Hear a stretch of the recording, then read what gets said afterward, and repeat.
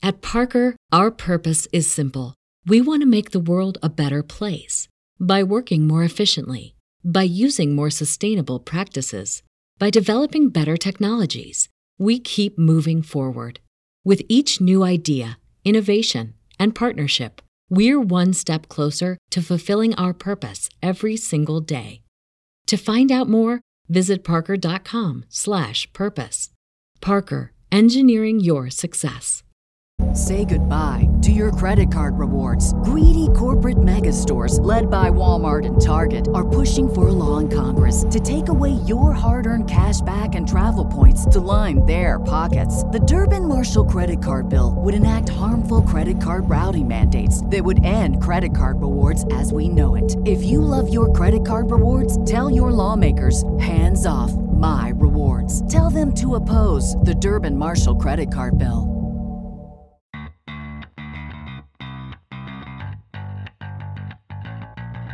Coming to you live from downtown Detroit, this is Benzinga's Pre-Market Prep with your host, Joel Elconin.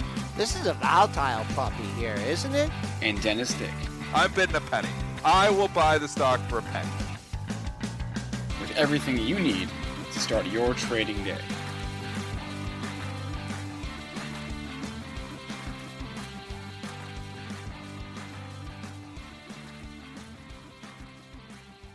Good morning, everybody. Happy Fake Friday.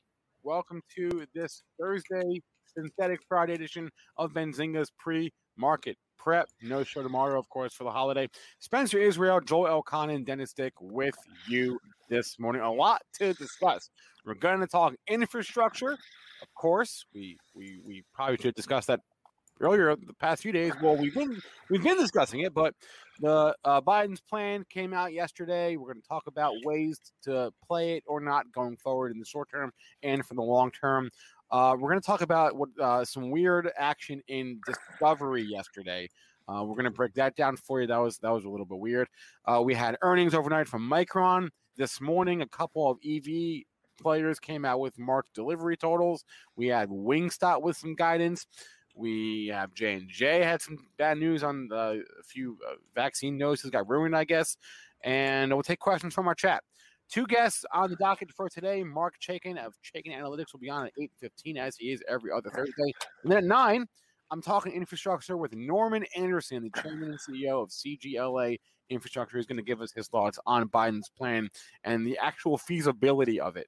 That'll be at 9 o'clock. Smash that like button, everyone, please. Hit subscribe to get notified when we go live. And let's throw it to Joel. And Joel, share those charts and tell us, please, how are we doing into the overnight trading session? Are we at all-time highs still? A little bit of a weak close at the end of the quarter, but boy, oh boy, they bought that dip right off the open. Pre-market low 64.50. That's right on my number, my daily pivot. Nothing done on my order though. We've rallied up. We've taken out yesterday's high at 83.5 just by 1 point. We're just hanging up there. Mitch is calling for Spider 400, S&P 4,000. Will we see that today? Crude, that's up 18 cents at 59.34. You have gold in the green, back over 1,700, folks. Up $2 at 17.60. Silver, that's in the red now. That's going the opposite way. That's down 12.7 cents at 24.41. And Bitcoin's trying to close over $60,000, not $60. That's up $175 at 59,460. Before we bring Triple D in here, I did tell them on the pre-market show, but the investment committee met last night, and oh boy, what happened? We're going 100% cash. Wait a minute. He's lying. We're done. Hey, oh man, come on. You didn't even let the chat get it at all. You had to do that right away on that. Right away. He had me for There's no way Lisa Elconin's going 100%. He had me for a split second, and then I was like, wait a minute. I got it right away. I'm not falling for this whatsoever. I wasn't. Oh man. I wasn't. Oh really man. even But Dennis, I did send Dennis a text last night for my projection for 1 year from now for the market based on the last quarter performance. And my target for March 22 is 5,740 in the Holy S&P. mackerel. Yep. Straight out of Kathy Wood's playbook right there. Yep. And you said, why not go to 10,000, LOL? And I said, being conservative, 10,000 would align more with Lisa's and Kathy's targets. So, no. All right. I'm fully long SPY. I have not sold one share of my That was SPYs. too I'm easy. fully long Qs for everybody who's given me heat. I'm bearish, high growth, high PE, and I'm still going to stay bearish those names. I think they're overvalued, and I still think the bubble has popped. I think we're getting this relief rally here right now in those names. S&Ps we've been talking on this show, if you've been listening, have never been in a bear market. I'm not bearish the overall market. I'm not calling for an impending crash. I said it could start rolling over into everything, and I think having some cash is prudent. But at the same time, the SPYs have not shown us any bearish signal whatsoever. It's been the higher PE stuff, the higher growth names, the Kathy Wood portfolio. Those are the ones that I think you sell into this rally here. Another gift, end of the quarter. It's just all textbook stuff. End of the quarter, we get a relief pop. Everybody's like, Kathy's back. Tesla's back. Tesla to 10,000. Yeah. I'm not getting on that train here. Tesla got to go over 700. It's going to have It's had a there. good couple days, though. Great couple days. It has a great couple days. It's had great days, though, here before, too, in the last month and a half or 2 months. I just don't think we are in this environment where everybody's jumping back. I think Reddit changed it to a certain extent. I said this before. Credit to the Reddit traders. They're not all about these high PE names. They're about deep value. Roaring Kitty, deep value. He uses the F word in there, but his name, what is it? Deep effing value. I mean, they're looking at GameStop. That wasn't a high PE, high growth name. That was a value trade. AMC, definitely not a high PE, high growth. Well, maybe high PE, there's no PE, but not a high growth name. It was trying to find value, finding value in the gutter. And I mean, if you think Reddit traders aren't going away, I don't know if they're getting on the high PE bandwagon. Palantir was one stock they put in there, but for the most part, most of those names are similar. They're beaten down value names that better days they're probably past them. So, I mean, if you think that, I still think this value trade that we've been seeing, money flying to value holds, and I think you buy those stocks on the pullback. General Motors had a nice pullback a week ago. Now it's starting to come up here again and show some life. Didn't show that much yesterday because you've got the growth trade, and they're like dumping value names now because we're going full growth and we're going back to 2020 and we're going back to 2019. Maybe we are, but I still see a lot of stocks and serious uptrends that are value names. Hard to just turn around and say, okay, yeah, these growth names that are all in clear downtrends have now turned it around and it's now time to get long. Barbell approach is probably the best approach. A little bit of value, a little bit of growth. A lot of indexing is how I do my portfolio. I mean, it's so much easier. Market. You're a Johnny stock picker, though. You're like, oh, I'm buying this, I'm buying this. Well, I wish I wasn't, kind of. I wish I would just index the long-term stuff, and maybe that's what you do, and you just trade. I think I'm pretty good at day trading. I'm fairly consistent. The long-term investing stuff, never been, where I've made all my money. I make my money trading. Making calls, swing trading and day trading, where I'm taking money out, and then you make that money, and then I move it into something else. And people say, well, why don't you use that money? Well, I don't use that money because look behind me. Bright Trading. Why would I use my money, when I can use Bright Trading's money for free? So because I've got prop money behind me. So let's talk what a good PE is to you. Like what like the chat's asking that. Like what's the threshold? Well, the market's sitting up there in the mid-20s, really, when you look at past. If you're going forward growth multiples, I think we're in the lower 20s, which is historically high. 14 to 16 is usually where the SPY trades. Kathy Wood making a great point on CNBC a couple weeks ago, though, and a point that I've thought about as well. Interest rates so low as they are, you should expect a higher multiple on the SPY. SPY's multiple is reasonable. SPY's multiple is not out of the realm of, with interest rates as low as they are. And yes, they're going up a little bit, but they're still historically low. 20, 21, 22. It's not, unreasonable. What's unreasonable to me is Zoom trading 50 times sales. I mean, we've talked about those stocks, and they're getting the nice pop. They're getting the relief. This is called a relief rally. In my opinion, Zoom is having a relief rally the last couple of days. Goes from 305 down up to 326 this morning. That's a nice little relief pop, a nice little 7%. They've hammered the stock. In the beginning of March, this was 440. Oh, my Lord. Hammered. So you're getting a little relief pop. I think relief pops are to be sold. So I believe Tesla is a relief pop as well. Although Tesla's its own animal and the story with Musk isn't going away, it's still your strongest one. But I mean, as long as it's below 700, I think bears are firmly in control here still on Tesla. So, but if you're looking at like lower P stuff, there's just run your scanner. I mean, there's a ton of stocks that are still trading with reasonable valuations out there. My biggest position in my long-term portfolio remains Google. I think Apple's reasonable, but it's not cheap. It's not cheap to itself. Microsoft is, I think, look reasonable. At that Google. Look at that thing. Look at that thing. It's got a forward P of like 30, so that's perfectly reasonable. Look at the trading range. It's less than that, isn't it, Google? I think it's actually less than that. It's probably the looking back PE. I think the Google forward PE is in the lower 20s. Oh, all right. I'm not sure, but last time I checked, it's come up a bit, I guess. 30 lower 20s, potato. Potato. It's not trading 50 times sales or 100 times sales. Amazon trades 4 times sales. I mean, if Amazon wanted to make more money, they could make more money. It's fairly reasonable. It's reasonable to think that this, retailer, which is the biggest retailer in the world, can trade 3 or 4 times sales. It's not out of the, realm of, rationality. But there's other, you can get away from tech though. You don't have to hold all tech stocks either. There's tons of other ones that, are trading at, reasonable valuations as well. I mean, some of these have expanded significantly from where they were, but, like the Nucor, which has went from 50 to 80. If you think an infrastructure plays, that's been a good one. So am I chasing some of these up here? No, but on pullbacks, the most reasonable valued stocks, I still believe are General Motors and Ford. Because I think they're going to benefit highly from EV. They benefit from reopening, and they're trading with P's of like 7. So there's reasonable valuations out there. You just have to look for it. You want to hear something funny? Lisa sent me this text. Someone posted it. It says, my wife didn't order anything from Amazon yesterday, but the delivery guy knocked on the door anyways to see if I was okay. That's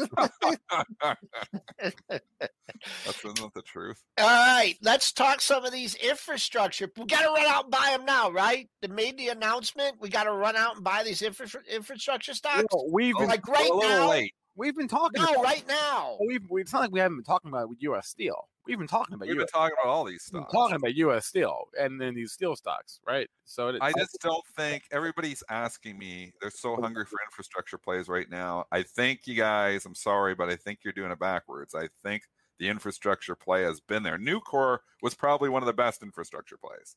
Look at what it's done in the last month. This is a stock that historically trades. It's a lower beta name. Trades 5-10 point ranges for years sometimes. Dennis, we went from 50 to 80. It's a big Dennis. Move. What do you got? I want you to keep an eye on a number. What do you have for me? I want you to. Oh, what are the lows here? Just let me check this out. Ooh, keep an eye on 78.5 here. Keep an eye on 78. Got to hold that level. Got to hold. That's a must-hold level for Nucor. Yes. I don't want to hear you whining if it takes out 78.5 and it goes down to 68 or 69. But that's a must-hold level. It's down 67 cents today. Maybe wait to do it on a closing basis. But, man, you see these big run-ups. You got a gap in here. Very extended move from 60 to 80. Double bottom. Red candle yesterday. You got the 82.47. You backed off. You closed at 80.27, double close area, 80.39, 80.27, Dennis. Keep an eye on that, okay? I will keep an eye on that level. The one thing is we called this yesterday on the show because we were saying, is this going to be the buy on the rumor, buy ahead of the event, and sell on the event? And the infrastructure stocks had a bad day yesterday. I mean, you can look at Vulcan Materials, VMC. You can look at MLM. Both of those stocks completely reversing yesterday. X held on okay, but wasn't. I don't like those candles. Nucor held on okay, but wasn't a great day for it. Some of those infrastructure stocks, it totally went. We're selling infrastructure yesterday and we're buying growth. That's what the trade totally went to yesterday. So, which is somewhat predictable. This is what this market does. It buys ahead of the event. We have told you guys about this stuff for years on the show. Serious alpha buying ahead of the event and selling right before the event.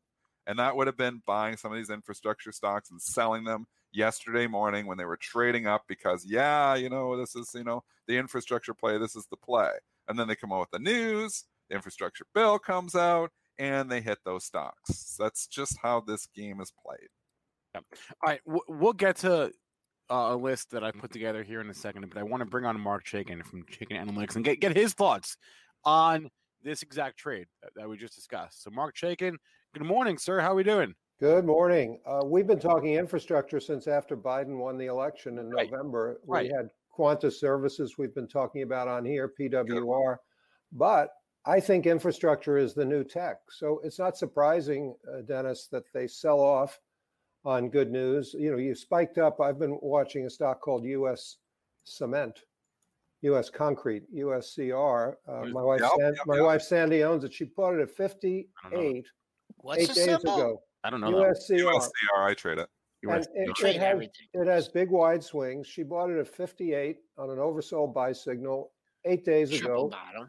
It spiked up to 78. This is what you're going to see. These stocks are like the tech I was stocks. just thinking about concrete. Like everyone's thinking steel. I'm like, concrete. I don't own any concrete stocks. And there are others.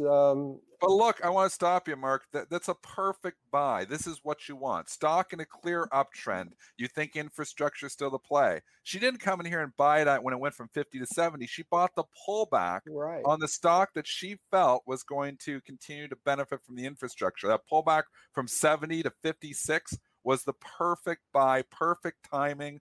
Mark, you've taught her well. Maybe we should have Sandy on the show. Hey, she's up for it. She's an early riser. There are other stocks like this. Muller, MLI, used to be Muller Brass. Yeah. Big infrastructure play. Jacobs Engineering. What's the symbol on that one? JCI. Oh, that's been around for like 100 years. Johnson Controls. Wait, he's going Jacobs Engineering. It's JEC. JEC. Oh, no, what is it now? It changed it. I think it's J. Just J. Oh, is there a J? Yeah, it is just J. It was JEC years ago. My bigger point here is, first of all, the Power Gauge rating's been bullish on Nucor since July, $40. But I don't think the play is over.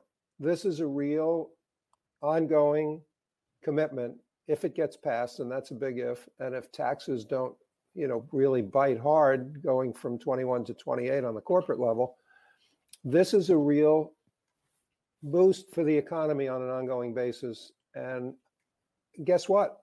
The public wants this. This is jobs at the ground level. Concrete, asphalt, gravel, roads.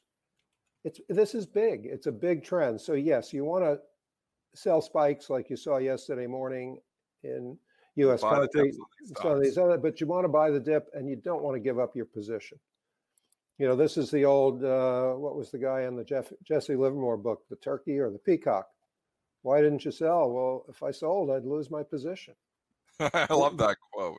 So you're telling me on my Nucor, I should hold on to my Nucor shares? Well, trader, you got to know if you're a trader or you're an investor. Yeah, I was gonna say that there's a difference between playing these things for a trade and say, hey, I believe in this bill, or I believe in this plan. I believe it'll get through, and I believe these companies will benefit, and that's a different thing entirely than selling the news like happened yesterday. So just know what you are, know what you're doing.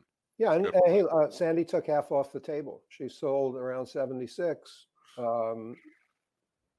right after the spike. So that's a perfectly acceptable strategy. It's sort of a hybrid. It works. But I think the bigger question here is, does tech come back? We've got a strong tech market here this morning before the opening. Micron reported well. I don't think tech comes back that easily. Watching that 325 level on the QQQ. Oh, what a level. What a level, huh? I mean, is it going to get through that? It's a lot of overhead supply. Yeah. I mean, that's a clear line. And oh, look at that. I mean, we talked about that. It's just over the 50% retracement. I mean, just think if these stocks catch a bid. I mean, holy Well, man. then the market goes real. Then the market. Yeah. Then it gets silly. Josh Brown said that on CNBC yesterday. He's absolutely right. I mean, if Yeah. these growth tech starts to catch a bid, we are going to get driven. You know, we can forget about 4,000 on the SPY. We'll be talking 4,500. So I don't know if I see them just flying back into these names that where people have been basically, you know, it's been a wasteland here for the last month and a half. I don't think they fly back in there unless interest rates drop, and I don't see interest rates dropping. Mark, what do you think about that? Like 1617, are you like emptying out your stock accounts and going in and buying? You getting 1.7 on your money? No, I mean, think they're going to 2. They're going to 2. What about it 2? I mean, at 2. I mean, is that competitive? I mean, 10 years? I don't know. I don't want to tie up my money for 10 years. You want to tie it up for 10 minutes for 2%. It's going to be a hyperinflationary environment if this bill gets passed. But the other thing is tomorrow's non-farms payroll report. Have you talked about that? No. Yeah. Well, that's the biggest elephant in the room today. The whisper number has gone from 650, which is the consensus jobs created, to 1 million to 1.2 million. If that number comes in anywhere near the whisper number, remember the bond market is open tomorrow. The stock market is not. Is that crazy? Can you remember that happening before? I think it's 1 out of 20 years or something. Yeah, it depends where Easter falls and when in terms of the month. Futures going to be open? Stock futures, I don't know. I think maybe they trade till 1 o'clock. I think they do trade partial day. Yeah, but the key is if that number comes in super strong, and that's what the whisper number is this morning, then you're going to see a real compression in tech. If we get the spike up in interest rates on the whole inflation story, tech's going to have a very bad Monday if that happens. So maybe they don't beat the regular estimate, and then tech does go up. Wait, I'm seeing in chat a couple people I think may have missed that, but I'm not sure what you all missed in chat.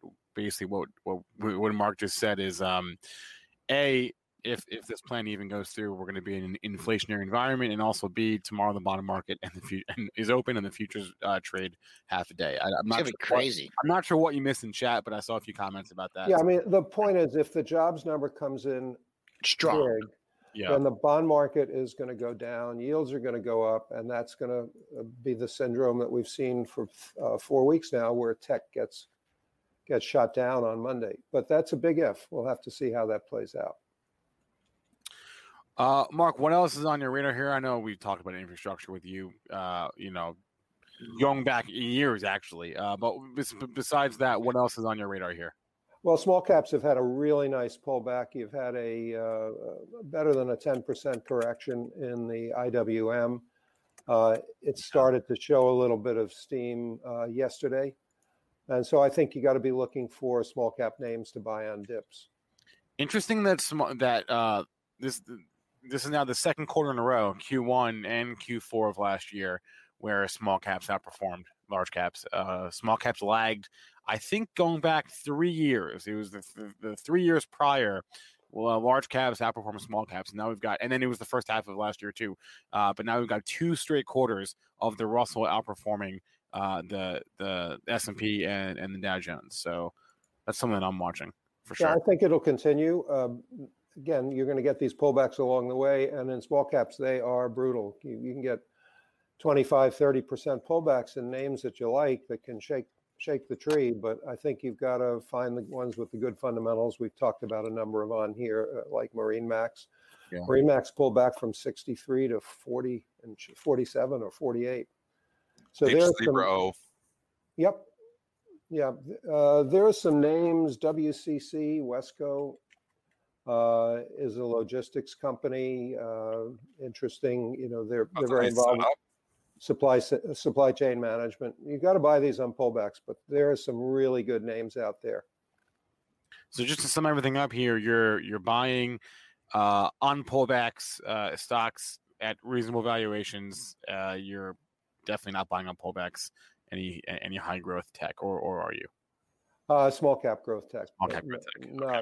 Not the big names, not the Pelotons, the Rokus, the Ring Centrals. No, these Zendesk, Zscaler, Zoom. Yeah. Those stocks have just been so hammered, Mark. I mean, I don't think they easily come back. Maybe we're wrong. Maybe it's just all going to come back, and we're going to regret not having a few of these names. But I mean, Ring Central was $450, just over a month ago. Wow. And it got down to 275. Losing 175 points here in the last month. You just got to think the all-time high might be imminent. I mean, well, yeah, you do. Well, and obviously we never say all-time high, but the multi-year high could be in. It was a blow-off top. I mean, that was just like everybody's just got to buy growth at any cost. Like just paying whatever. It's growth. Who cares about valuation? I mean, we were saying this on the show. Maybe it was fueled by the Robinhood options traders. We don't know. It'd be some expensive options. Well, they're buying the out-of-the-money calls near expiration to try and shake the gamma tree. So I wouldn't be uncomfortable with all-time high, but certainly multi-year high is in, and these stocks are definite sales on any rallies. Mark Chaikin is the founder of Chaikin Analytics. Joins us every other Thursday to give us his thoughts on the market. Has a nice view of things. Mark, as always, we appreciate it. Have a good weekend. Nice long weekend. Well, happy Easter to everybody. Yeah, happy Easter to you too. All right. Thanks, let's talk about. No, let's go back to the infrastructure thing. Let's give some names here. So I know. We just talked about if you're doing this for a trade, you're probably a little bit late. We've discussed U.S. steel and steel stocks on our show for weeks now.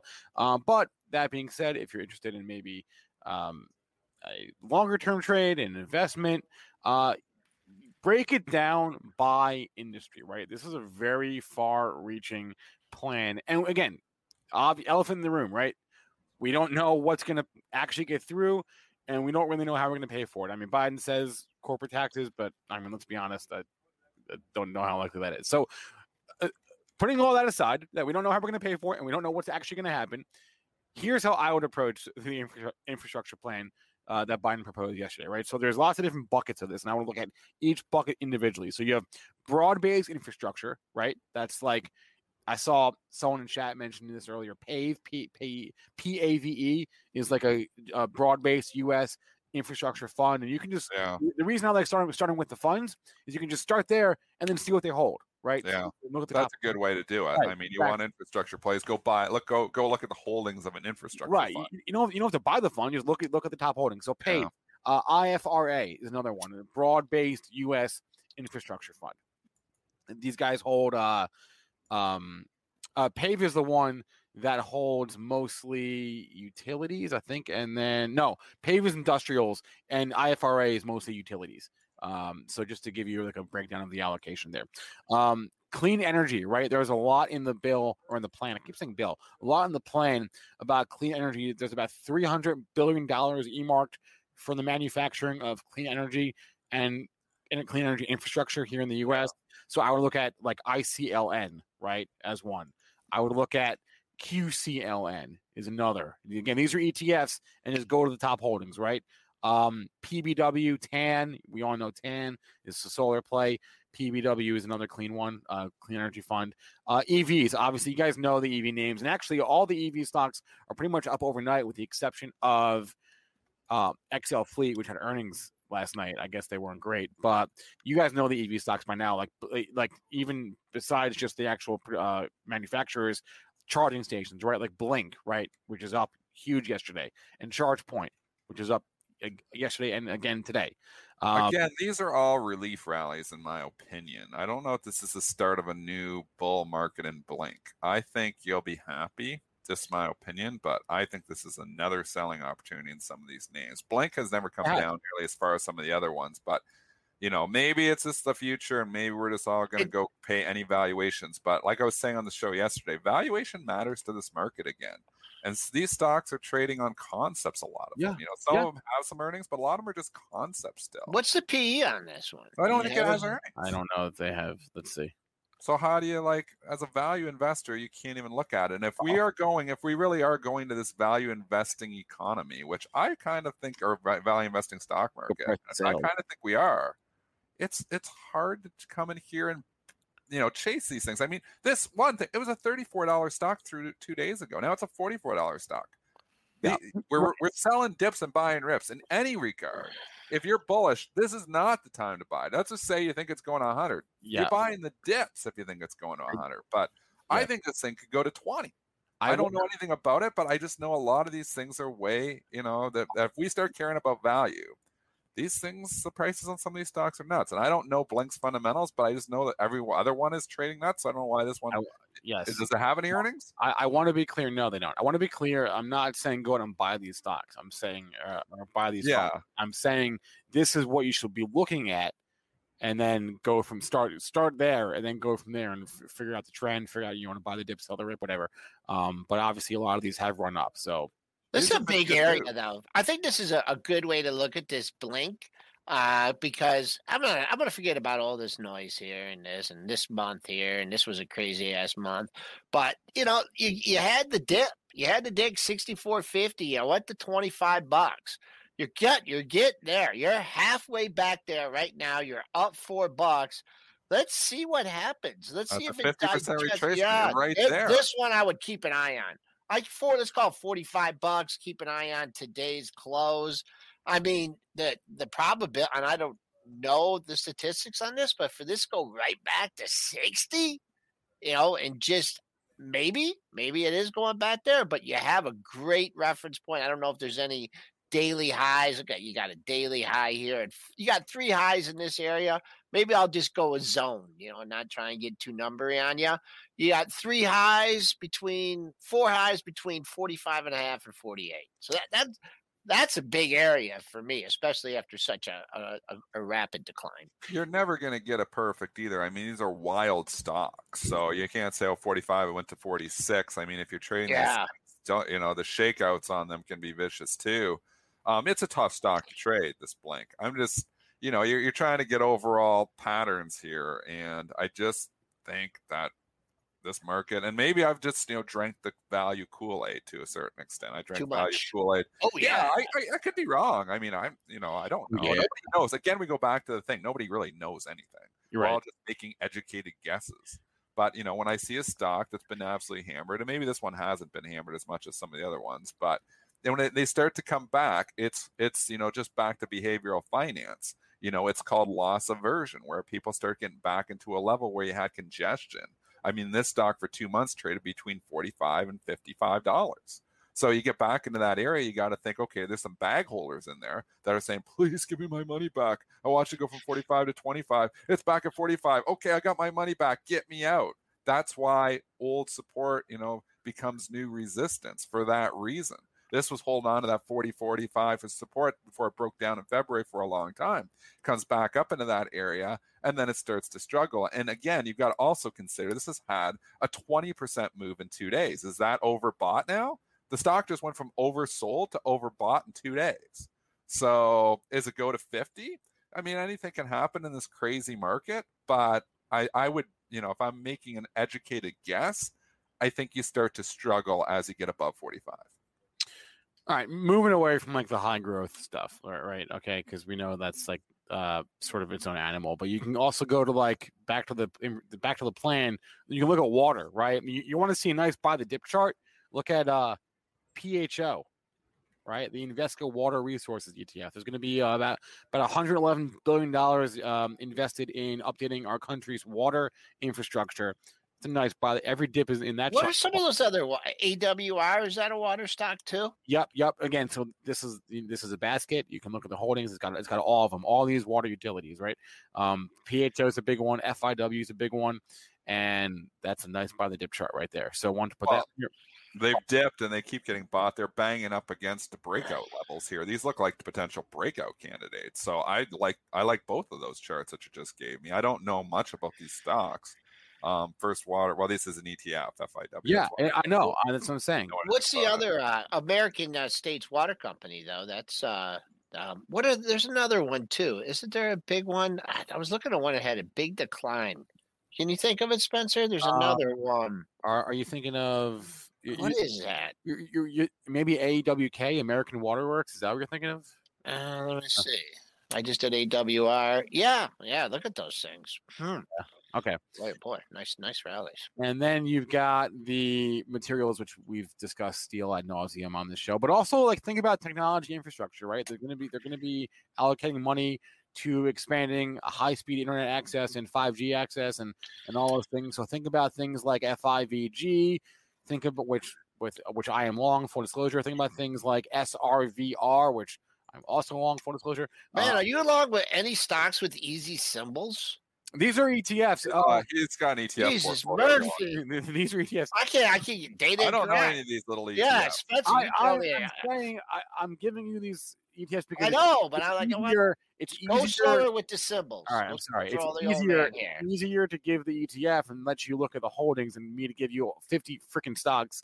But again, all these they all own. I mean, FIVG it owns like a bunch of like telecoms and network. It's a 5G and network. FIVG? FIVG, 5G, FIVG. PFIG? No, I can't understand New Jersey. FIVG. 5G, FIVG. Frank, Ida, Victor. Is that New Jersey accent? I'm sorry. I'm going fast here because there's a lot. So they all own like all this fund is like. I'm moving on. Dennis laughs at my jokes. All this fund is network connectivity companies, semis, which is also a part of the Biden's plan. So you can start there. And what else? Yeah, I mentioned semis. I mentioned 5G. I mentioned SRVR, which is a data center REIT play. I don't know, that's a little obscure, but I think that was actually it. That was it for my list. I went through a lot. I tried to cut. I mean, I skipped a few things, but good job.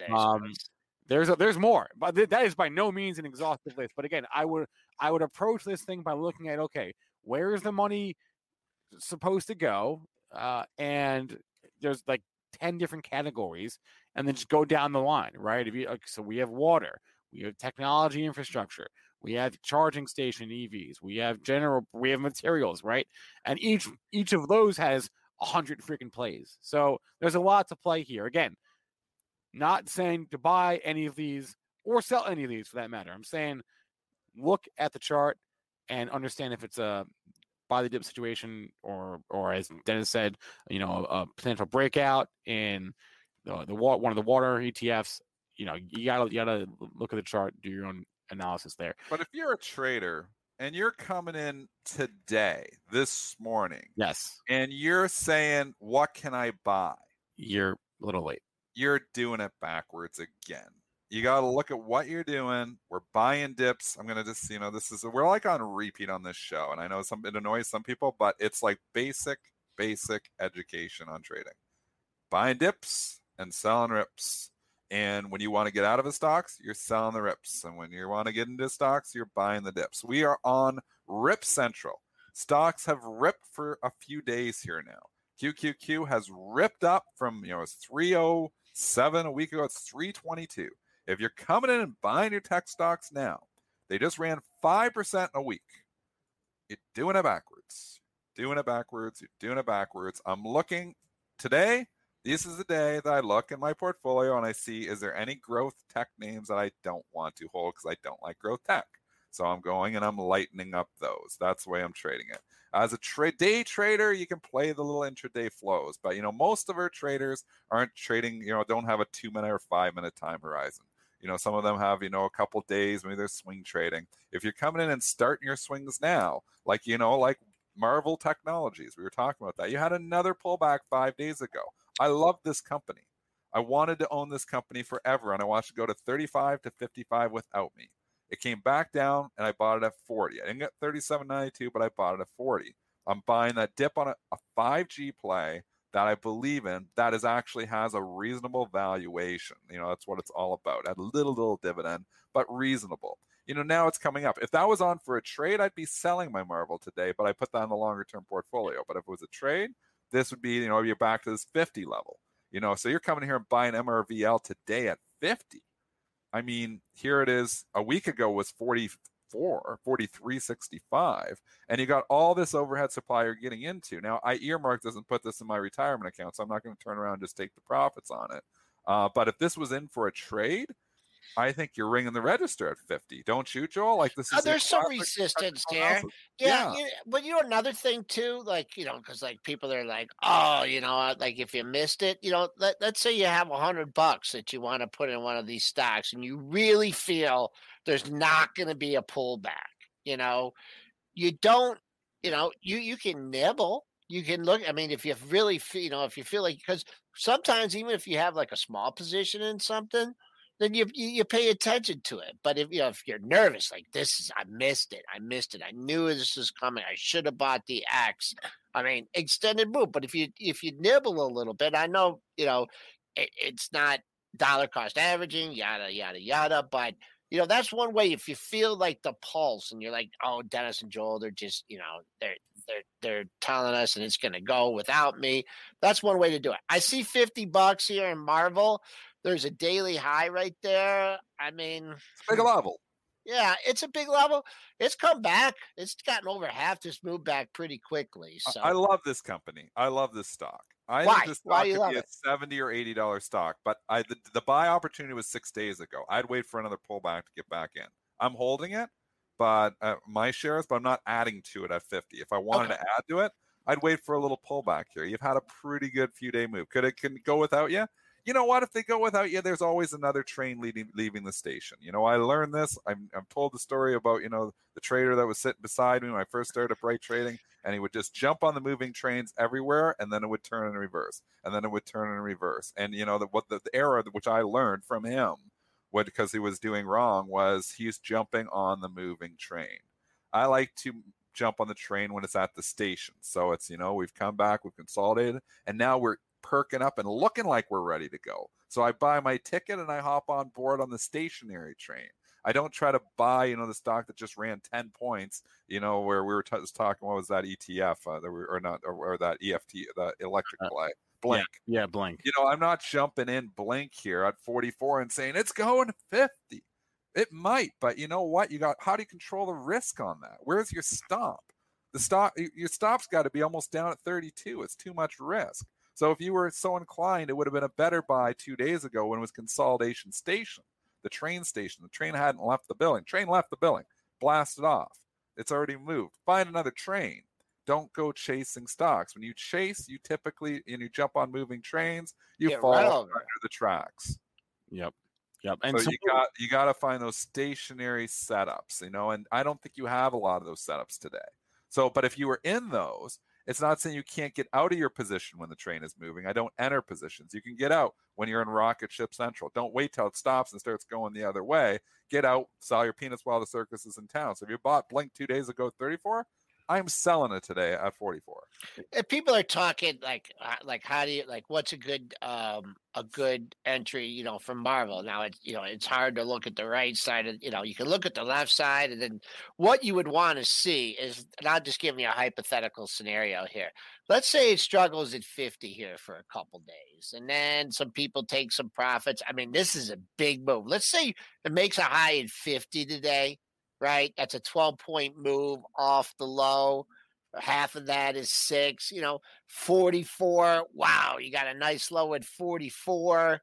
See if it comes back into, I'd say this 40, based on what it does today, if it did come back into this 44 to 46 area, that was kind of a spike bottom. So, the real buyer was at 40. He got mopped up this day, came back in, went back at 40, and then they ran away from him. So that's what I look for. You look for a little intermediate top, and then, I don't know who covers this. Maybe you get some lame downgrade or something, comes back into an area. But that's what I'd say right there, 44 to 46 right now. I think so. I think that's your buy area, 44 to 46. And if it takes off without you, find another train.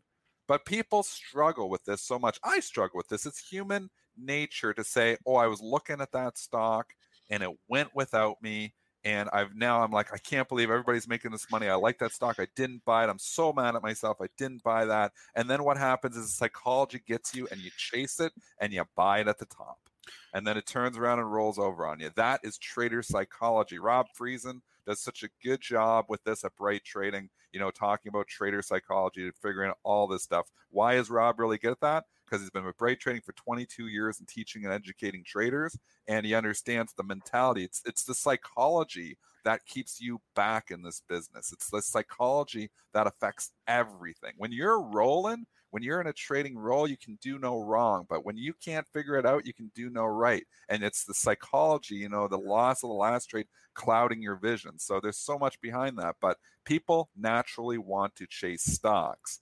And it's the recipe to lose money in the long run in this business. And that's why we pay attention when stocks like Amazon are range bound for 7 months, right? That's what we're talking about. That's at the train station. I don't know which way it's gonna go. We haven't decided which way the train's gonna go, but it is at the station. Place your bets. Right. It's got a tough area here every time. That 31.50. See, there's like, there you go. It got half of its losses back, right? And then it had a little pullback. So, man, the next time it blast over 31.50, 31.60. Wow, 1, 2, 3, 4 highs in that area. Holy mackerel. That's a big area. And these stocks were, the other thing that was kind of weird about the Apples and the Amazons and stuff is it all started with the earnings. Like Apple, I mean, you can't see me. I don't know if I took my writing off here, but it was that they hit these things after earnings. So when are we going to start the old earnings cycle again? We're pretty soon, right? In the middle of April? 3 weeks, I think. 3 weeks. 3 weeks. Yeah. Okay. S&P's just hanging out here near the highs, folks. 83.50 yesterday's high, 84.50 the current high, currently trading at 83.25, up 15.75. And so, like, here's an example of what not to do, right? Maybe don't buy NIO this morning. The stock is ripping. Why? Because they reported delivery. Well, first off, every EV stock is up overnight, as I mentioned, except for Fleet. But NIO actually had a headline. They announced they delivered about 7,200 cars in March, which compared to March of last year, that was like 1,500. So, they're delivering more cars. That's good news. Anyway, the stock is up this morning. Maybe not one you want to chase up now. Hard, yeah. I mean, it's not a matter of whether, at this point in time, it's just a curveball. It's a hard pitch to swing. I could see it going to 45, so maybe you buy at 41 and it does go to 45. But if I'm wrong, how do I control the risk? How do I turn around? What do I sell at? I mean, really, the support is down at 35, so you could buy it at 41, and then it pulls back to 39, and you're like, okay, well, it didn't work out, and I sell and take my loss, and then it runs to 45 on you. It's just not a clean setup. You don't have anything to lean on. So that's what makes that trade tougher. So it's a good eye, Spencer. It's a tough trade to just come in and chase. I think there's room to 45. If I was long it, I probably would be maybe holding out for 45, but it's not saying it's going to get there. It's still in a clear downtrend. And rallies are to be sold on stocks and downtrends, like Mark Chaikin said on our show earlier. So this is another nice rally. If I bought at 35, am I sitting around waiting for the 45, or am I booking the quick $6? Maybe you're booking the quick $6. All right. Can we talk Discovery for a second? Oh yeah, Sure. everyone wants to talk about this. All right, yeah. So if you saw DISCB yesterday, that was the one. Yeah, that was the one. Sure. Went totally crazy, ridiculousness, and obviously nothing to do with the company, because if you looked at DISCA or DISCK, which is the other one, they did diddly squat, nothing, right? Same company, 3 share classes. They give you the same thing on paper. So why then did DISCB go crazy and the other two not? Number of things happening here. One, the natural arb trade is really between DISCA and DISCK. I trade that one. I trade that all the time. DISCB is very loosely correlated. But why that is because there's hardly any shares outstanding. It's kind of loosely correlated to it. You can see, put the charts on there. It kind of trades with it.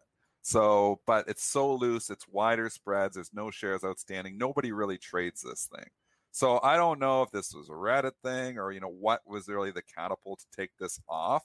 I mean, this is just, but the arbitrage just doesn't work in this case here now. So you have, if there was anybody that was short this thing and there isn't a lot of able to borrow this, if they were, they're getting blown out. We did see this happen. This can happen, though. It's a good educational. And I called in Bloomberg, I was quoted in Bloomberg article for this yesterday. I coined this, and this may not be the best example because this isn't really, but this is what you would call it. You could see in the case of Viacom 5 years, it definitely was an ARB squeeze. So I don't think there's a lot of ARB traders in DISCB because this is just so thin. There's just not a lot. Oh of my gosh! It traded.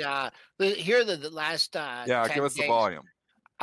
Going back to the 22nd, 3,600, 8,000, 4,700, 3,500. So, all right, and then it started to get ramped up. Then it went 73,000 on Monday, or excuse me, it started blowing out. And then yesterday it traded 1.3 million. But you know what? I was just going to say, I just saw it at 127, and I'm like, why isn't this down more than I just see it take at 120, 180? So I don't know. I thought it would have given it back a little bit quicker. So it's disconnected from reality to GameStop style. When something's this thin, anything can happen and stocks can blow up for a bit. So if you can get a locate, I don't know if you can. I think it'd probably be really tough. It's hard to just, maybe there were some traders that were saying, okay, well, this is a dumb move 2 days ago when it went from 55 to 79. And they're like, okay, I'm going to sell this short. And if you were so inclined to try to do that, again, we don't know what people were doing yesterday because the short data lags by 2 weeks. Yep. So, you can say, well, there's no short interest. We don't know if some was built yesterday, though. It's, again, a very difficult borrow. So I'm not sure, if there could be some shorts out there. But, man, they'd get being blown out yesterday on that. So one thing to consider when you're doing these ARB trades is the real liquids ones like the GOOGL versus the GOOG, the VIAC versus the VIACA. Those are both fairly liquid, and you probably won't see something like this. Although, like I said, about 5 years ago, we did see the VIA go hard to borrow against the VIAB. That was before the CBS merger. And VIA blew out 30%, that spread blew out. And I was like, you are seeing people, we were talking about it on the show like 5 years ago. You're seeing ARBs get crushed. That was what you call an ARB squeeze, what I call an ARB squeeze, because I don't think anybody's used that term except me. I just coined it yesterday, but that was an ARB squeeze where you've got the ARBs saying, okay, well, if VIA is here and VIAB is here, it's got to track each other. It's the same company. It doesn't make any sense. So I'm going to short the one another bank coin. That blew you out 5 years ago on the VIAB. So I don't know if there's anybody that was able to get short DISCB, but if they were, they're getting blown out. So when stocks become this disconnected from their fundamental thesis, which it obviously is because it's the same company, stock price can go anywhere. GameStop part 2. I don't know if it's driven by Reddit. I don't know what the catalyst was, but this is just another GameStop, meaning price can literally go anywhere. That was a good explanation. I appreciate that, and I was sort of in the same boat. I thought that's what we talked about this yesterday, and I thought that's what you were going to say. So, that's why I said in the Bloomberg article too. So, you do see this happen every once in a while. It's usually but it usually happens when one borrow goes tough to get. Well, to be able to short a stock, you have to be able to get a locate. You have to locate the shares, find a long, to be able to borrow the shares from them, to be able to short the stock. What happened is VIA 5 years ago was always fairly easy to get, and the borrow became tough. I don't know if it was Redstone that just called in all his stock. We were speculating, why did the borrow become tough on the street? Yeah. You could not get a VIA locate, and it was always easy. And all of a sudden, you couldn't get a locate anywhere. So traders all of a sudden can't borrow. They got 2 days to get out of their positions because you got to think people are carrying, maybe big positions. I stay relatively small, so I never get hammered in anything. But if you got a hedge fund that's in the one and they got millions of shares of the one long, and this wasn't the Discovery. This is not Discovery because it's not that many shares outstanding. But what happened with VIA, VIAB 5 years ago was the VIA went hard to borrow. So if you've got that position on, VIA short versus VIAB long, and all of a sudden, it goes up a little bit, you're like, I'm going to add to it because the spread always is here, but it's here now. I'm going to make the money. And all of a sudden, you can't get the borrow. The broker, if they cannot locate a stock to borrow, will literally go into your account and buy back the shares. It's called a buy-in. And you cannot do nothing. They legally have to do this because they can't have the fail to deliver. So this is what happened with VIA, VIAB. You got all those buy-ins that were just driving price, and the spread went from here, traded here for a decade, and went to here. It was insane. So you have ARBs getting blown out, ARBs getting bought in, ARB squeeze central happening in that. I don't suspect this happened here because it's so thin, there wouldn't be a lot of players in there. If there was any of those players in there, it's a smaller version maybe of what happened with VIA, VIAB 5 years ago. All right, a couple other stocks. Actually, you know what? Let's do chat. Let's do chat questions, guys. Drop your tickers in, and we'll do some chat. We didn't get to Micron. We didn't get to. Oh, how did we not get to Micron? I don't know. They had earnings, and the earnings were good. I think they were good. Last I checked, if I remember correctly. Yeah, their earnings were. Yeah, earnings were good. Yeah. Okay. So that's all I need to know. Chat. Any questions? Drop them in. We got a few minutes before I'm going to move to our next guest here. Let's try to look at a stock that we don't look at every day. So I'm going to pass on Palantir. I'm going to pass on steel stocks. We've talked about those a lot. Let's try to find one off the beaten path. Okay. This one's interesting. Well, it's a high growth name, but we haven't looked at it for a while. Twilio. I have not looked at this one. Kathy's been buying. Oh, if you think the low is in, I got to wait for a pullback again. It's the same thing. It's went from I'm a broken record, 306 to 350 in 2 days. Stock's up 15% in 2 days. You're buying it now, you're doing it backwards. So I'd be ringing the register if I was long. Sold to you. I would love, if I was long this, and I would love to see 364. Pair highs, 63. Wouldn't you be selling 350 though? It's up 15% in 2 days. Sounds like a gift to me. Well, if it was my target, I mean, I would take it. I don't. Wow, man. I even go lower than that because that's a little bit high. 360. I mean, look, keep an eye on the pre-market high. I mean, this is up. It's only up on 7,500 shares. So just do the old. All right. Wow, not a lot of volume trading up here. So keep an eye. If it doesn't get to 353, 52.99 is the high, then boom, I would whack the thing if it started to come back down. But also another scenario is you get to that pre-market high, you go up another $1, and then you come back down to it. So not much there. The next daily high comes in at 56.98. So if you want to sell, put your offers out there. See if you get lifted. All right, what we're going to do is we're going to do a stock every 30 seconds. I'm going to do it, then you're going to do it. I'm going to do it, then you're going to do it. Because, and 30 seconds is what we got. We're going to try to do 6 stocks in the next 3 minutes. Pick them. Okay. Spencer, you're picking them. Just throw us tickers. Spinner's saying that SHW has a 3-for-1 split today. It's been a monster. I haven't seen. I don't know if it does or not. I haven't been I don't know, but... Oh, this has finally had a move. Are you still long this? No. I got on that one. Keep an eye on 41.20. You want to see that pair of highs right in that area. Get through area resistance. A few people asking about COUR IPO yesterday. Not much you can say. One day of action there. Can you look at Penn, please? They said please. So yes, we will look at Penn because you asked nicely. Penn stock chart is broken. 110 major resistance. I'd be a seller at 110. Not buying it. Okay, pick one for Joel. Okay, that was really quick. MO. That was a good one. Wow, give me the wild ones. Triple top, 52.60, right there. Keep an eye on that. Got to get through it. Looks like it's coming down. We're getting better at this. We're flying through now. We are doing good. Those are pretty easy charts. Hog? What about Hog? Oh man, this I'm kicking myself here because I was gonna buy this stupid stock at 34.35 because I thought this was a play that could come back, and I loved the pullback there, and then it just ripped for 5 straight days and then gapped up, so I missed it. So I mean, now you're running a resistance at 42. I've missed it. I'm not bearish the stock. I wish I was long. Why did it jump like that yesterday? It had there was news. Was it a rating? There was news. I remember driverless motorcycles. How'd you know? I don't know. I'm just kidding. It was an upgrade. I love it when you say driverless motorcycles. I love the driverless motorcycle play. We just watch the motorcycle go down the road with no people in it. It's no fun. one on it. Watch my bike go. Ghost ride. Did you ever do that with your kids? Ghost in their stroller? Do a ghost ride? No. You know what that is? No, you used to do it with your bike. Like you push just them down the hill. Yeah, well, you push it and then you just let it go with like the kid in the stroller. Ghost ride, and they don't even know until it's too and late. they don't even know. I Right. tried to, at least he's Fubo. They all want want to know Fubo. I know. Holy mackerel, Fubo has been hammered. It's got a level. You got support at $20. It's come up to 23 now. So you got to clear support at 20. I Oh, like look the at support Fubo. at 20. Oh, they've hammered Fubo. Boy.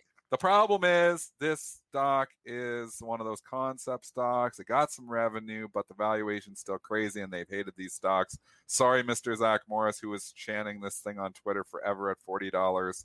I hope he's okay because it's down at 20. He said he was going to retire on this because it was going to 100 when it was at Who 40. said that? That Mr. Zach Morris account that they put down on Twitter. I don't know if he's back or not. You want to see the stock that got hammered? AI is going to absolutely wreck.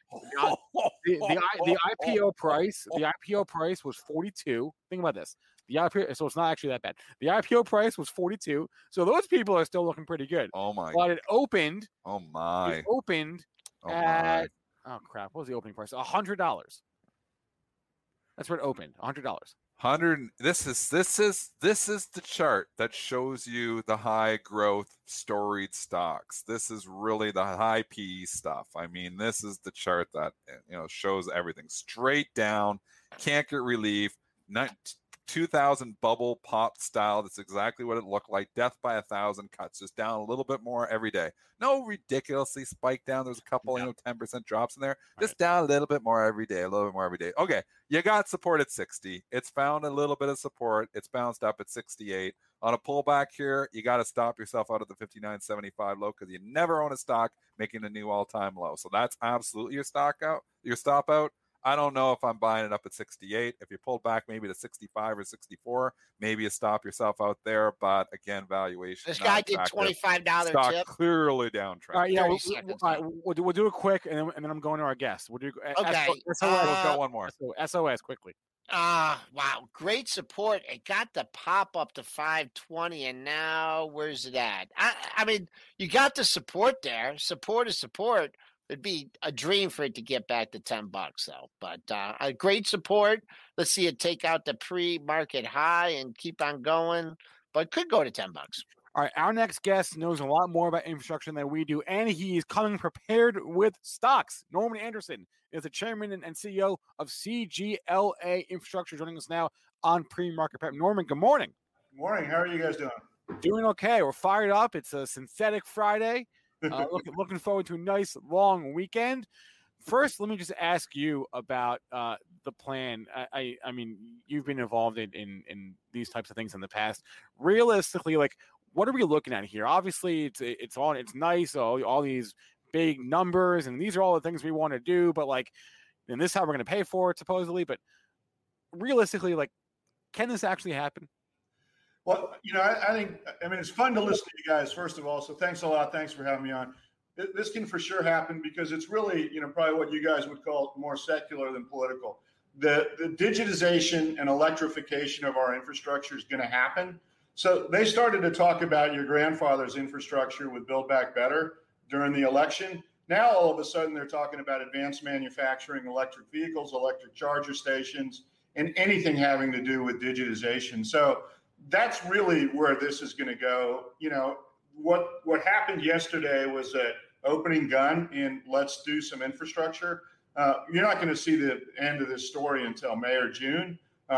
Congress needs to weigh in, and we're getting lots of calls from congressmen, congresswomen trying to figure out how do you pay for this without raising taxes, and how do you pay for this without going into more debt? And there's lots of ways to do that. If you look at the infrastructure that I mentioned, that's all private investment, renewables infrastructure, anything having to do with electrification, anything having to do with digital, that's all private investment. So there's huge opportunities for companies like I mentioned, NXP and other companies like AES, just huge opportunities for those companies. So NXPI is what you just mentioned.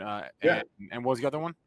NXP, AES. AES is the largest independent power producer, and they're going all green, getting rid of all their coal plants, et cetera. So they've gone from something like 11 to 28 since June. So you're saying that not only is this plan in itself, beneficial, but you're saying we could end up relying on a small number of these companies to shoulder the burden. That's what I'm saying. There are a small number of these companies, and there's just huge opportunities for them and for the economy. I mean, once we get away from thinking about old infrastructure and start thinking about the 5G, machine learning, electrification, driverless vehicles, autonomous trucking, then you're starting to cook with gas. Then you've got some really interesting things going on. But that's not to say they didn't mention, so they didn't talk about like traditional infrastructure. They certainly did, right? There's a lot of money earmarked for roads and bridges and water pipe tunnels and to go with like the new economy type of infrastructure. So give us some ideas on the old infrastructure side of things. So if you look at old infrastructure, you've got traditional companies like AECOM and Parsons. Again, both of those companies are moving as fast as they can into digitization and electrification. But you've also got companies who are digitizing how we build infrastructure, how we get the approvals process through, and how projects operate. So you've got Trimble and you've got Oracle, you've got Autodesk, companies like that. A lot of those aren't pure plays, but really interesting companies moving the industry rapidly in that direction. But the other thing, the other thing that your question raises, which is phenomenal. Look, we've got between $33 and $40 trillion worth of old infrastructure that's average age is over 55 years. You can digitize and electrify that. Think about what's the biggest leisure company in the U.S. It's the Army Corps of Engineers. They own more than 600 reservoirs. Think about if you were to figure out how to get private investment into those assets. There's just a huge opportunity once you start to plop digitization and electrification onto these things that we have right now. We just looked at a highway in Ohio. You think about a highway. I think about a highway as something that costs $1 billion to build. A highway is something that can produce as much as $200 million a year in revenue from its 7 different revenue sources. High voltage electricity going down the middle of it to charge driverless trucks, 5G posts, autonomous trucking, end to end. If you were to put this on the entire interstate highway system, all of a sudden you'd create a 5G ecosystem in this country as well. So the table is kind of set. There's a lot. You guys connect the dots better than anybody. But if you connect the dots in terms of a vision, you could really get this country moving in the right direction. That's what we hope happens with the Biden plan over the next 2 months as it starts to get refined and focused. And just to be clear, you said you're having conversations with senators. This is a bipartisan issue. We just can't really agree on how we're going to pay for it. Well, what I think is it's a cross-generational issue. And I think that's going to become more and more clear because your generation, I don't even know how you put up with our generation, right? Because we're basically saying we need more of our grandfather's infrastructure and we need to pile more debt on you guys to pay for it. We've already put $30 trillion in debt on top of you guys. So what we're getting is calls from younger Congress, members of Congress, veterans, and they're saying, look, we need to do advanced infrastructure. We need advanced manufacturing, advanced agriculture. How do we pay for that doesn't involve more debt and that doesn't involve more taxes? And there's lots of different ways to do that. I put Hannon Armstrong on here as well. Hannon funds AI companies that go into buildings and other infrastructure to improve dramatically their performance. They could do the same thing for transit systems, for water systems. The opportunity is huge. And again, this cross-generational thing, Thomas Jefferson said, no generation has the right to impose debt on the next generation. Well, we proved him wrong. I'm liking these names because I'm not familiar with a lot of the names you just mentioned. Hannon Armstrong is not one I know. HASI. I don't know Parsons or AECOM. What was there any more on your list? Any like obvious names that like jump off the page to you? It doesn't really matter if it's new infrastructure, if it's old infrastructure. Any other names that jump out of the page from yesterday? No, I mean, I hate to say no. I hate to ever say no. But what I think is, if you look at the top companies in the U.S. in 2010, they're not the same top companies in 2020. And I think that's where we're headed. So if you look at companies like, I put Synaptics on here. Synaptics, company founded in 1986, all of a sudden starts to move. I mean, once you take this giant part of our economy, and if you take infrastructure, plop on energy, plop on buildings, you get up to, 10 to 15% of the economy. Once you put that in play, once you start to digitize, electrify that, all of a sudden that becomes a hugely dynamic part of the economy. That's what we think can happen over the next 5 to 10 years. And again, I think the Biden plan is really a work in progress. That just the opening gun was sounded yesterday. Yeah, and I guess we'll have to wait and see, right? Is like how it gets watered down through the process, right? And that's something that we're not going to know until it happens. Or how it gets powered up, because or how it gets powered up. Okay. Yeah, look, let me make one last point. We've got $30 trillion in debt, but we also have $30 trillion in pension fund assets and life insurance assets that are long-lived assets that could easily go into infrastructure. Why we don't do that, why we think about taxes and debt, is beyond me. Everywhere else in the world, every country in the world has been resource constrained for the last 30 years and super creative about how to get their long-term pension fund assets into infrastructure projects. That's the kind of thing that we should be doing. We're not doing that yet, but we're going to be doing that by May or June. Norman Anderson is the chairman and CEO of CGLA Infrastructure. If you didn't know by now, let Ted Trader tell you. He says Norman is the man. I agree. He came prepared with names, and we like it. Norman, thank you so much for the time. Have a great rest of your day. Have a great weekend. We will be in touch with you throughout this process. We'll have to get you back and once the wheels keep turning down a little more and see how things have changed. Great being with you guys. Thanks so much. All right. Thanks a lot, Norman. All right. It is 9:12. I've got a couple of minutes here. And there was a few things that we did not have time to get to on the pre-market show that I wanted to cover quickly before Get Technical with Neil Hamilton. And let me just start with RKT. I'm going to show my Benzinga Pro here.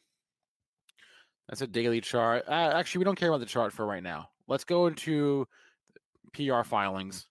All right. Dan Gilbert, who is the majority shareholder in RKT, sold about $500 million worth of Rocket shares. Now, this is the Form 4 filing. That $500 million number is, I would basically just ignore these first two rows. That bottom row is the one with the code S, right, for sell, the Class A shares. So he sold a little over 20 million shares, and there's your average price, about $24.75. So that comes out to about $500 million. So you might see that and say, whoa, Mr. Gilbert, what are you doing? Why are you selling? What do you know that I don't?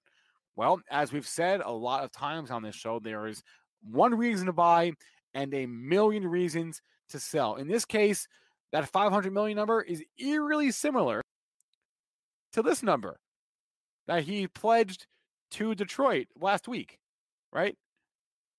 So in this case, there really isn't anything to see. We know why he's selling, because it actually says so in the filing, right? If you scroll down in the filing, it actually says, where does it say? Line 6 right there, right? Line 6. Plans to use his portion of the proceeds to help fund his recently announced commitment to revitalizing Detroit neighborhoods. So there we go. You see a big sell, insider sell from the largest shareholder, you freak out. Take a second to look, okay? It's not always what it seems. So I wanted to mention that on the RKT front today. We mentioned Micron, but we kind of did it real quickly. I want to go to Wingstop, actually, before Micron. Wingstop had prelim numbers overnight. You see it trading off this morning. That is why. They say that system-wide sales increased in the first quarter 30% year over year. And so if you look up a chart, you will see Wingstop. This thing was just at this really high price. It still is an expensive restaurant stock, if you ask me. But you see it up 7% in the pre-market. They gave prelim Q1 guidance figures. I mentioned the NIO deliveries. We also got deliveries from XPEV, kind of the same story there. Again, every EV stock is up this morning, except for the one, XL Fleet, who had earnings after the close yesterday, and market does not like that. So XL Fleet going against trend here this morning, down in the face of every other EV stock that I can find being up in the pre-market session here. Didn't mention FTFT. They are buying a Bitcoin mining farm. There's your headline. It says it right there. They're paying about $9 million for a Bitcoin mining farm. So apparently that's good for 24%. I don't know. That's what the market says this morning. Go figure. And then, Micron, which we covered like for 2 seconds, but not really. Had earnings last night. EPS beat, sales beat, and guidance beat. Beat across the board for Micron. So looking good there. Let's look at the daily. Zoom out on Micron a little bit. Yeah. Oh, this thing is knocking on the door. Look at that double top. We'll have to get Neil to talk about this and get technical. Well, I don't know. Would Neil call that a snack? I'm not quite up on the Neil terminology. Also, I want to add, got some color yesterday from Joel Kulina. If you recall, he was on this show a couple of days ago. And he's from Wedbush. He was on the show on Tuesday. Gave us some color on the block trade chaos, right? The family office that blew up, and Viacom and Discovery and all that crap that happened over the weekend. And he's talking to people, clients all day. He told us that he's seeing that it may not be done. The block trade selling may not be done. There may be some more to go. He wasn't like totally convinced or convicted, but he basically sent us a note saying that if I can, maybe I'll just I'll read from it here. It was only a couple of sentences. He said he's seen or heard people calling for consolidation or a near-term bounce. Again, this is in stocks like Viacom, which, if anything, just suggests that the positioning, i.e., positioning they're trying to unwind, is not fully cleaned out, or faster money tried buying the dip too early, or guys just want out of these stocks given the end of the quarter. So Joel is watching Viacom closely today, saying maybe the selling is not yet done. That's what he's watching, and I want to throw that on your radar so you watch it as well. Okay, that is going to be a wrap for pre-market prep this week. Everyone, please, please, please show us some love. Smash the like. That's how you show us love. That's how you show me love. That's how I get my self-worth, actually, is via our like count, if you didn't know that already. So I derive my self-worth from our like count, and therefore, you have a direct impact on my self-worth. So please, please, please hit that like button, everyone. We appreciate that. Hit subscribe as well. Couple announcements. YouTube 47 will get you a 47% off Benzinga Pro subscription, a monthly subscription, paid annually. Again, YouTube 47 pro.benzinga.com. Also, if you have your own platform, you have your own audience, you want to become a Benzinga affiliate, check it out. Benzinga.partnerstack.com. You will earn 30% on every new subscription that you send to Benzinga Pro. Again, benzinga.partnerstack.com. Also, I don't mention this enough, really, but if you go into our description, there's a lot of good stuff, good links in the description of our video. We've got free newsletters. We've got our premium stuff, our premium newsletters. We have our investing courses for finding the best stockbrokers, the best crypto exchanges. There's links to a ton of Benzinga resources in the description of this video, so check that out if you can. On that note, this show is always available as a podcast on all the major podcast platforms. Please remember that all the information from our show is meant to be used as informational purposes, not for investing or trading advice. Confidence starts with loving who you are. And when your skin feels nourished and glows on the outside, you naturally radiate confidence from the inside. Give your skin a glow up with Osea's clinically proven Mega Moisture Duo. This ultra-hydrating body care features 2 of Osea's best sellers, Undaria Algae Body Oil and Undaria Collagen Body Lotion. These seaweed-powered heroes use skincare-level ingredients normally reserved for your face for results you can see and confidence you can feel. Osea has been making clean, clinically proven seaweed-infused face and body care products for over 28 years. This luxurious skincare is vegan, cruelty-free, and climate-neutral certified, so you never have to choose between your values and your best skin. Glow from the inside out. Get 10% off your first order with code GLOW at OseaMalibu.com. That's OSEA Malibu.com, code GLOW. Everybody in your crew identifies as either Big Mac Burger, McNuggets, or McCrispy Sandwich. But you're the Filet-O-Fish Sandwich all day. That crispy fish, that savory tartar sauce, that melty cheese, that pillowy bun. Yeah, you get it. Every time. And if you love the Filet-O-Fish, right now you can catch 2 of the classics you love for just $6. Limited time only. Price and participation may vary. Cannot be combined with any other offer. Single item at regular price. Ba-da-ba-ba-ba.